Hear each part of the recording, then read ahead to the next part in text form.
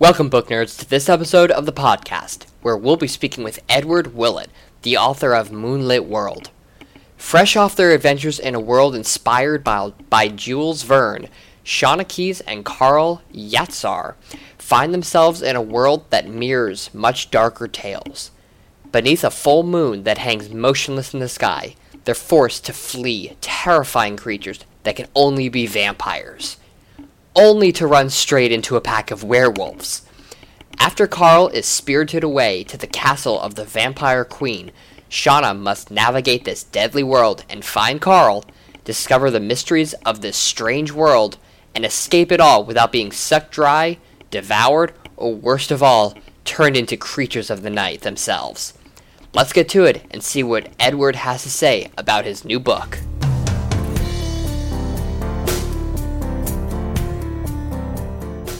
Alright, book nerds, I'm really excited to talk to the author today, so let's get right to it, and let's start talking with Edward Willett. How you doing this morning, Edward?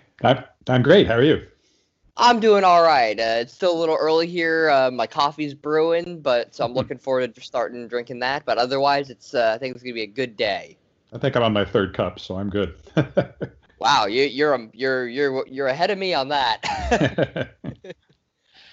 So, for those of our listeners who don't know who you are or aren't familiar with your books, would you please introduce yourself and tell us a little bit about your book? Sure. My name is Edward Willett. I'm a multiply published author. I have 60-some books of both nonfiction and largely science fiction fantasy on the fiction side. The current book is called The Moonlit World, and it's book 3 in my series called World Shapers, which started in 2018 from Daw Books, so they've been coming out at one a year. So that's the new one. And would you like me to explain the premise behind the series? Please, that would be fantastic. Okay. It's basically set in a labyrinth of shaped worlds. These are worlds where the people who have shaped them actually live inside them. So the metaphor I always use is it's authors living inside the worlds that they've created. World Shaper, book 1, starts in what seems to be our world, but there's some significant differences, like lacrosse is the big professional sport is one that always comes to mind. My main character, Shauna Keyes, is living a very nice life in a small Montana city, except horrible things suddenly start happening. Her best friend is killed in what seems to be a terrorist attack, and the stranger shows up and says that actually her world is now under attack by this adversary who's going to take it over, and that it's not the first world, the real world. It's a world that she shaped, even though she doesn't remember it. She has to flee, and he thinks that she has the power to save the other shaped worlds in the labyrinth from the adversary if they can travel from world to world and gather the knowledge of the making of the worlds and take it to the mysterious Agraire, who's kind of at the spider at the center of the web of the labyrinth. So that's what starts us off in the first book. The second book, which will be out in mass market paperback in August, just before The Moonlit World comes out in September, is called Master of the World, and it's set in a Jules Verne-like world that she falls into. I had a lot of fun with that one, the floating islands and submarines and weird airships and all that great stuff that you find in Verne. And then the new one, The Moonlit World, well, my working title for a long time was Werewolves and Vampires and Peasants. Oh, my. It's a world where the moon shines full all the time, and there are vampires, and there are werewolves, and there are peasants, and there's bad things happening, and she has to figure out what's going on with her companion, Carl Yatzar, the mysterious stranger that knows more than she does but doesn't know everything.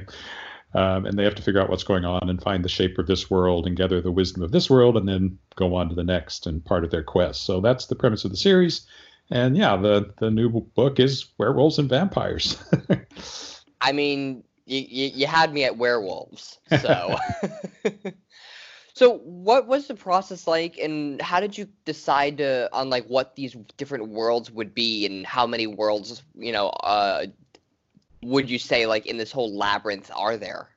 I am non-specific. There are potentially definitely hundreds, possibly thousands. The shapers have all been trained in a school in the real world, our world, by Agraire, and then they're given these worlds to shape for reasons that are complicated. It actually has a science fiction backstory, although it sounds like a fantasy. Agraire is actually from an alien race, a super powerful alien race, but she's a criminal with it. She's a bit like Doctor Who in that regard. She basically stole something and ran away with it. So it's really wide open. And I started with our world, obviously, because you have to have that into the whole premise. Jules Verne one, I've always been a fan of Verne. I've always enjoyed that kind of steampunk thing that it feels like now when we read his stuff, although, of course, he thought of it as future science fiction. And then the werewolves and vampires, I've always wanted to write a story about werewolves and vampires, so I did. Other things I've had for future books, if they happen, I'd love to do one like the next one after this one, if it happens, would be a film noir world. With gangsters and You Dirty Rat and that kind of stuff going on. I could literally do anything with this premise, and I think that's what has appealed to me about it. Yeah, I mean, with that many kind of unlimited world choices, it seems like there could be almost an unlimited amount of books. You could just keep writing as long as you wanted to. As long as I wanted to, and as long as people will read them. That's the other part of it. So, what was your inspiration for starting this series?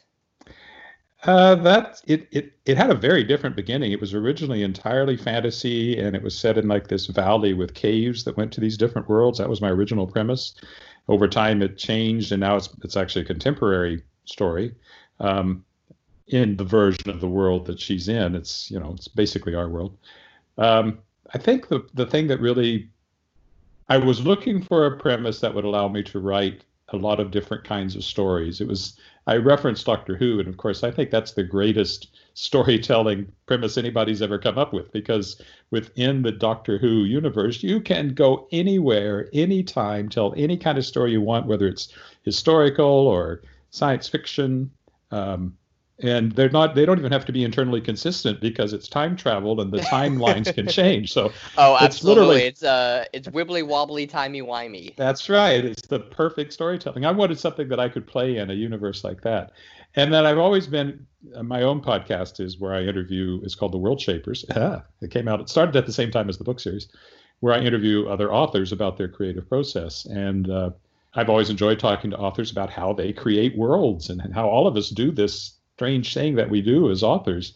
And this was a way to kind of make that physical. And what would it be like if you were an author who had to live inside a world that you created? And even though that sounds wonderful, if you set it up right, part of the premise of the story is that, like in the moonlit world, the Shapers created a world that things started to go wrong, and they no longer had the power to change it because they used it all up in shaping the world to begin with, and now they have to live with the consequences. So I think that's very interesting too. Yeah, you can only shape and change it so much before you run out of changes you can make. Yeah, it depends on the shaper how much power they have. So as you have mentioned already, Doctor Who. I am a huge Doctor Who fan. And I love that he can, he's got the TARDIS and he can travel through time and space. And heck, the show can even change actors and just call it the same person with the regeneration. Yeah. That show is like almost unlimited as long as they can keep telling stories. But how does you don't have to answer this if it gives too much away, but how does the transportation between the worlds work? It's a portal system. Again, there is a science fiction backstory, and there's and this is not giving anything away, it's in the books before you get too far in. The mysterious stranger, Karl Yatzer, is actually an assistant to Agraire, who's this alien at the center of all of this. And she has given him some nanotechnology in his bloodstream that gives him the ability to open portals between the worlds. There are some restrictions on that. There's never more than 2 portals in a world going to 2 different worlds. So they don't go, and you don't know what the next world is going to be until you go through it. And then Shauna Keyes gets the ability to do some of this herself as we go along, but it's all based on this kind of nanotechnology that's in the bloodstream. And it's just they open a portal. There's only a specific place where it can be opened, which gives me the great opportunity to force them to make a cross-country journey or around the world journey to get to where the next portal can be opened, with all the adventures that can imply. And then they get there, they can open the journal, and then you just walk through it. All right. So did you have to do any learn or do any research about nanotechnology to make it even somewhat feasible, or did you just kind of make up the rules as you saw fit for that? This is not far future. It's really ancient past, because this my alien race used to basically rule the galaxy, and then they let go. But the technology that enabled them to go from world to world, which is tied into this labyrinth of shaped worlds, they just used it as a transportation area. But Agraire figured out that you could do more in it. So all of that is just, it's Clarke's law. It's any sufficiently advanced technology is indistinguishable from magic. So I'm using that. I don't have to explain anything about the nanotechnology except that it's alien and it works. Very true. Very true. I do love that saying. Any advanced technology simply appears as magic. I actually reference it here and I turn it around so that any sufficiently advanced or how did I put it? Magic can appear like advanced technology. I mean, it flips both ways if you're writing a fantasy. Oh, absolutely. So I'm really curious to know more about the characters in this world and kind of this new world, this moonlit world. So could you elaborate a little bit more about the backstory of the characters and, why you chose the names and, why you chose, and created them the way that you did? Well, this is a slight giveaway, but what makes this world unique is that there are two shapers who shaped it together. And I don't remember what last names I gave them, but one of them is Queen Patricia. She's the queen of the vampires, and Queen Stephanie, who's the queen of the werewolves. And I chose their first names because of Patricia Briggs and Stephanie Myers, who write about werewolves and vampires. So makes sense. That's where their names came from. Because one of the things about the books that I should mention is that it's full of my sense of humor. It's got tons and tons of pop culture references because my main character is Shauna Keys, and her name is actually a anglicization of a Celtic term that means storyteller, I believe. So that's where that came from. And Carl Yatzer's last name, Yatzer, is from Hebrew for potter, if I remember right. And so those words they were all deliberately picked to tie into this because my main character is a potter and it's about shaping things. So those were kind of the ways I worked on the names of the characters. But the backstory for this one is that these two women who became shapers liked werewolves and vampire stories, and one of them really wanted to be a werewolf and one really wanted to be a vampire. But because of the way the shaping works, they couldn't shape themselves. However, by having two shapers in the world, they could each shape things that could then affect the other. So the queen of the vampires actually shaped the werewolves, who then bit her friend and turned her into a werewolf. And the queen of the werewolves shaped the vampires, who then bit her friend and turned her into a vampire. So they are actually, even though they came from our world originally, they're actually a vampire and a werewolf queen. And I got to play a lot with tropes about vampires. And one thing I discovered writing a werewolf story, there's a lot of unavoidable nudity in a werewolf story. I've never had so many naked characters in a book as I do in the Moonlit World. Well, yeah, I would think that werewolves they don't exactly wear clothing as much as other monsters and creatures of the like. And my character does make a notice on that. It said, like, trying to keep people dressed was like whack-a-mole, playing whack-a-mole. So at one point she said, which is kind of how I felt. It's like, okay, I got to find cloaks. Where are they going to get cloaks? I got to get them dressed at some point. So. Were you a big fan of like these mythical creatures before you wrote the book, or did you have to do any research and learn more, or like read other vampire and werewolf books to like learn more about like how authors write them, or like the backstory and history and lore?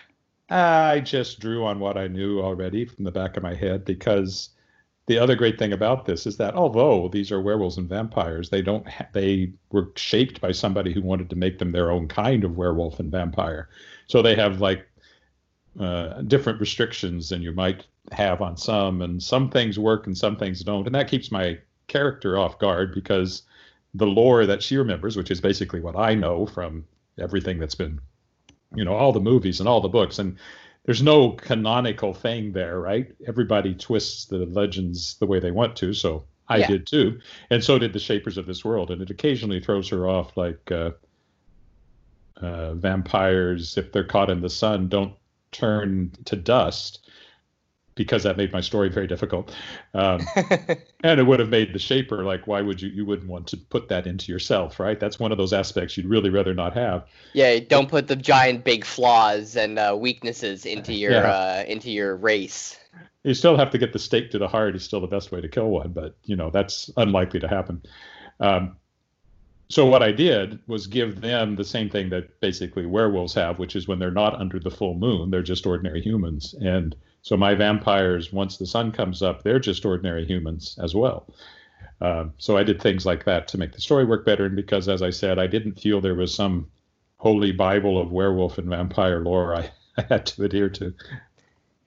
So could you elaborate a little bit more on the main characters, these, and what how you went about creating those, and was there? I always love asking authors, like, do they ever name characters after people that they actually know, like in their family or friends or anything like that? I have done that. I didn't do it in this book. One thing I did do with the character was for a fundraiser for my daughter's high school. I did the auctioning off a character name. So there is actually and usually people put those in as kind of minor characters, but this one actually is a fairly major character towards the end of the book. So there's a character there named Emma, who's actually a classmate of my daughter's because her parents bought the character name. So there is that. My main character is Shauna Keys. The interesting thing about her is that she doesn't know she's a shaper until Carl, the mysterious stranger, shows up and tells her, and these things start happening. And what happens is when her friend is killed, she actually sets back time 3 hours, but it doesn't resurrect her friend. Everybody just forgets her friend ever existed. No, didn't exist as far as they're concerned. And that's one of her first clues that something weird is going on. But she doesn't remember anything. So part of her journey is discovering what power she has and how to use it. And she's kind of my author character in a way, and asking questions like, well, is it just because you have the power, is it ethical to change people to serve your purposes? Are they real people, or are they just make-believe characters? If they were author characters, like she's just a make-believe character to me, and I do terrible things to her. But if your made-up characters had flesh and blood and seemed in every other aspect to be real, and yet you could change them in an instant or change what has happened to them or what will happen to them, there's some interesting ethical questions there that arise, and I liked playing with that. So she's the one character, and she's the one that you identify with. It's a first-person narrative for the most part, so you get very much, you're with Shauna almost all the way. Carl's backstory is he was the one who found Ygritte when she crash-landed on Earth back in the 19th century. He's much older than he looks, and he's been kind of her right-hand man all along. And she sent him out into the labyrinth to find a shaper who could gather all this knowledge and bring it back to her so she's dying, and she needs, for again, complicated reasons, she needs all this knowledge so she can save the labyrinth as a whole. And he's interesting. We get him in third person in his sections, and you don't get quite as deep into his head, certainly in the first book. We're getting a little more into it in the third book. And he knows quite a bit more than she does. And his goals are different than hers. She is a tool, as far as he's concerned, to save the labyrinth, because if he pulls off this quest, Ygritte has promised him that he will become a shaper, and he has a specific kind of world that he wants to shape if he can ever get that power. So even though they're side by side and they're companions and they're friends, there's a certain level of tension between my two main characters as well. So all of these things just give me lots and lots and lots of stuff to play with.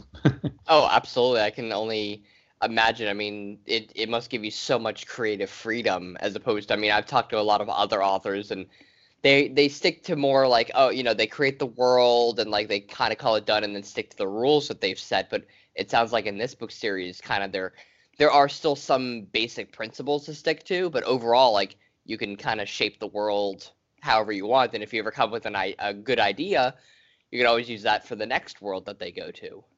Yeah, and that was my whole goal of the series. So yeah. It kind of reminds me a little bit of, I don't know if you ever watched the TV show Sliders. I saw a couple of episodes.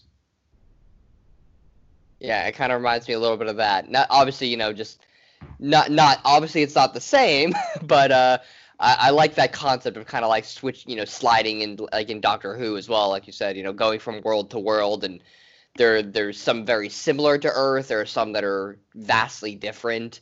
Do you have any ideas for like future worlds where they're just going to be like completely like, gravity's upside down, or like time travels in reverse, like anything really crazy that you're wanting to do?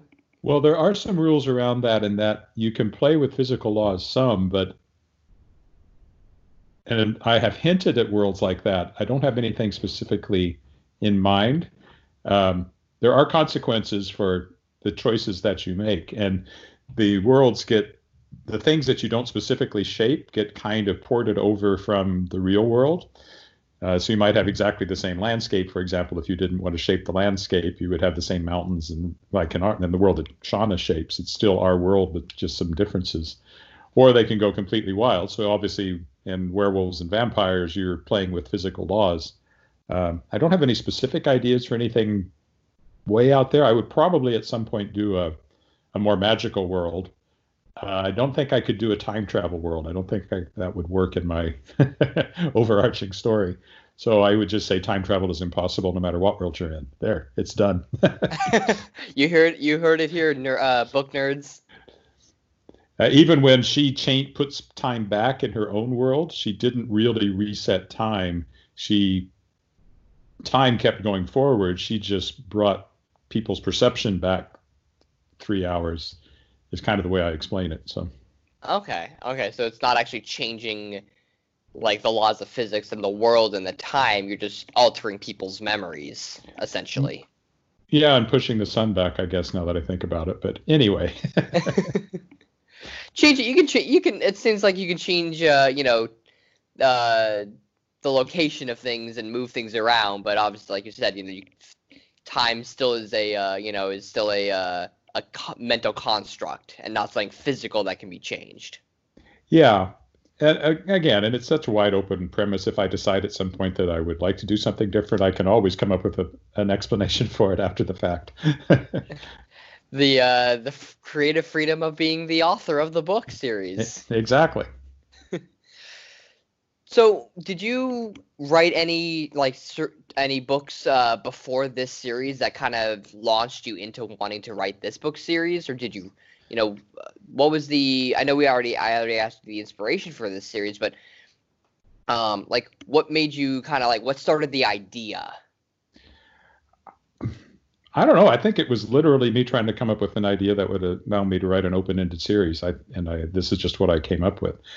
This is World Shaper was my 8th novel for Daw Books, I think. So I'm up to my Moonlit World is my 10th. I think it's my 10th.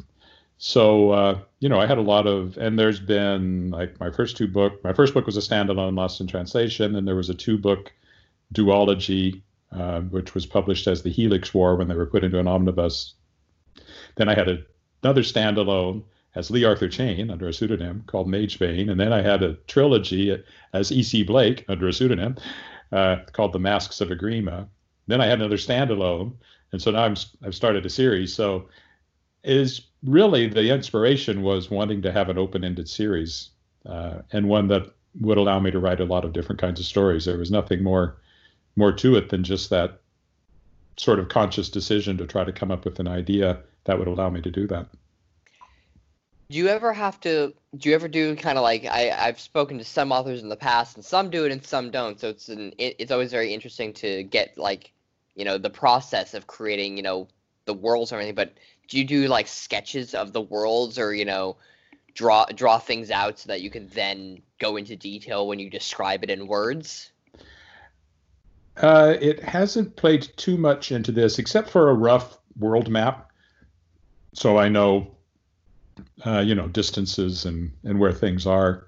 Nothing too more specific than that. And the first one, again, I had the privilege of setting it in a version of our world. So I was able to use, Google Maps and Street View and all that kind of stuff for details. Google to the rescue. Yeah. And then I made up places as I needed because, again, it wasn't our world. I got caught on something, actually, fortunately by a copy editor, where I had my characters were sailing off the West Coast, out into the open ocean, and where I had put them, where I implied they were, my copy editor gently pointed out they actually were just sailing into Puget Sound and would run into land again in pretty short order. So I had to move them south a bit, south further than I had originally set them. I had them in Washington State, and I moved them down to Oregon. So things like that. I didn't have to do any drawings or anything like that. For Master of the World, I did. It was still kind of our landscape, but with things moved around. And so I used some sketches there just for me to keep track of where things were and make sure I had distances. And I had to calculate how fast my submarines were and how fast my airships were and make sure all the timing worked out. And then in the Moonlit World, I made it really easy for myself because the whole thing takes place in one 150-mile long valley. So all I had to do was sketch that out with its side valleys and see what the distances were and where I put my castles and stuff. I didn't have to deal with the whole world. So that one, I actually made it quite easy on myself. Nice. It's always nice when you don't have tons and tons of things to keep track of, I bet. Yeah, the big challenge in any series, and even in the trilogy, and I have a 5-book young adult series, which I've just put out again in ebook called The Shards of Excalibur. That publisher went bankrupt, so it all came back to me. But even in a short series or in a trilogy, continuity does begin to raise its head pretty quickly. And I don't know, well, I have actually talked to people like on my podcast, Kevin Hearn, who had like a 10-book series.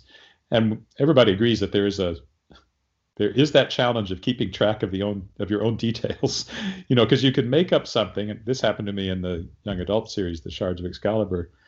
I kind of made an offhand choice in the first book about something that the magic would not allow.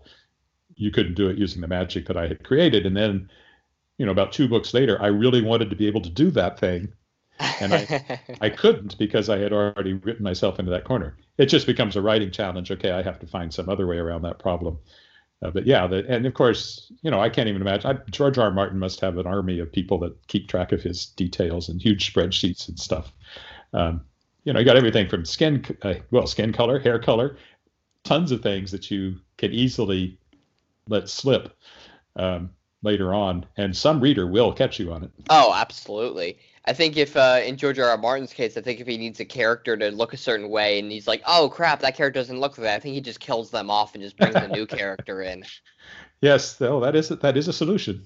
That seems to be his solution for all problems. Just eventually just kill him off. I was reading, because I'm putting out these young adult books again in ebook, and they just went on. Actually, just yesterday they were finally all on Amazon. I had forgotten that in one of the books there was some backstory about a castle the characters are in Scotland. It's a modern day story, but they're visiting this castle, and the laird of the castle says, "Oh yes, we had this red wedding back in 400 years ago. All the guests at a wedding feast were killed, and that's how my family took over the castle." And I was clearly probably watching Game of Thrones just at the moment when I wrote that, and decided to stick that in. Yeah, I think that's kind of a moment that for people, anyone who watched Game of Thrones or read the books, everyone is very familiar with that scene. So how long did it take you to write these books each? I know you said it's coming out about a year each, but did each book take you a year, or? No, I'm a pretty fast writer. The year is not the writing of the book; it's the writing of the book, and then the editorial revisions, and and all that stuff. I can't say specifically for these books. I know how fast I can write if I'm concentrated, and the fastest I've ever written a book was 60,000 words in 2 weeks, which was the final book of this young adult series I've been mentioning. I wrote the middle book, 100,000 words of my trilogy, The Masks of Agrima, in a month. So because I do other things all the time, when I'm putting the writing in around editing projects, or I was writer in residence at the Saskatoon Public Library for 9 months, it's hard to say how long it took me to write something. But I would say that done in 3 months, probably, from when I start to when I submit it to the editor. That's very impressive. I've always been a fast writer. I started as a newspaper reporter and editor at a weekly newspaper, and there's no such thing as writer's block when you work at a newspaper. And at a weekly, I was writing like 3 feature articles a week and all my news items, and I had a column. And you just type, and it comes out. And fortunately, that seems to have carried over to fiction. Nice. So before we go, when is this book available? I know it comes out very soon, and where can readers learn more about you, the series, or any of your past books?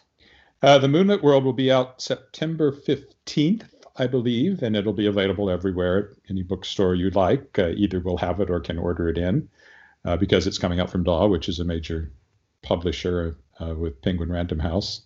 I should mention The Moonlit World comes out August sometime, first week in August, I believe, maybe later, in mass market paperback, so you can pick that up. And World Shaper is also out there. And the ebooks, of course, are available as well. You can find out more about me at my main website, edwardwillett.com. You can find everything you could possibly want to know about anything I do at edwardwillett.com. 2 T's on Willett, Willett. I also have an online store called The Fantastic Worlds of Edward Willett, which is just edwardwillettshop.com, and you can order autographed copies there and download some ebooks for the ones that I have ebooks rights to. Awesome. Well, thank you so much for taking the time to talk to us today. Really appreciate it. And it was really cool learning more about you and your book. It sounds very exciting. I like that it combines kind of like fantasy with sci-fi to a degree. I like it too. Well, I would hope so. You wrote it. Doesn't necessarily follow, but in this case it does. Well, again, thank you so much. Thank you.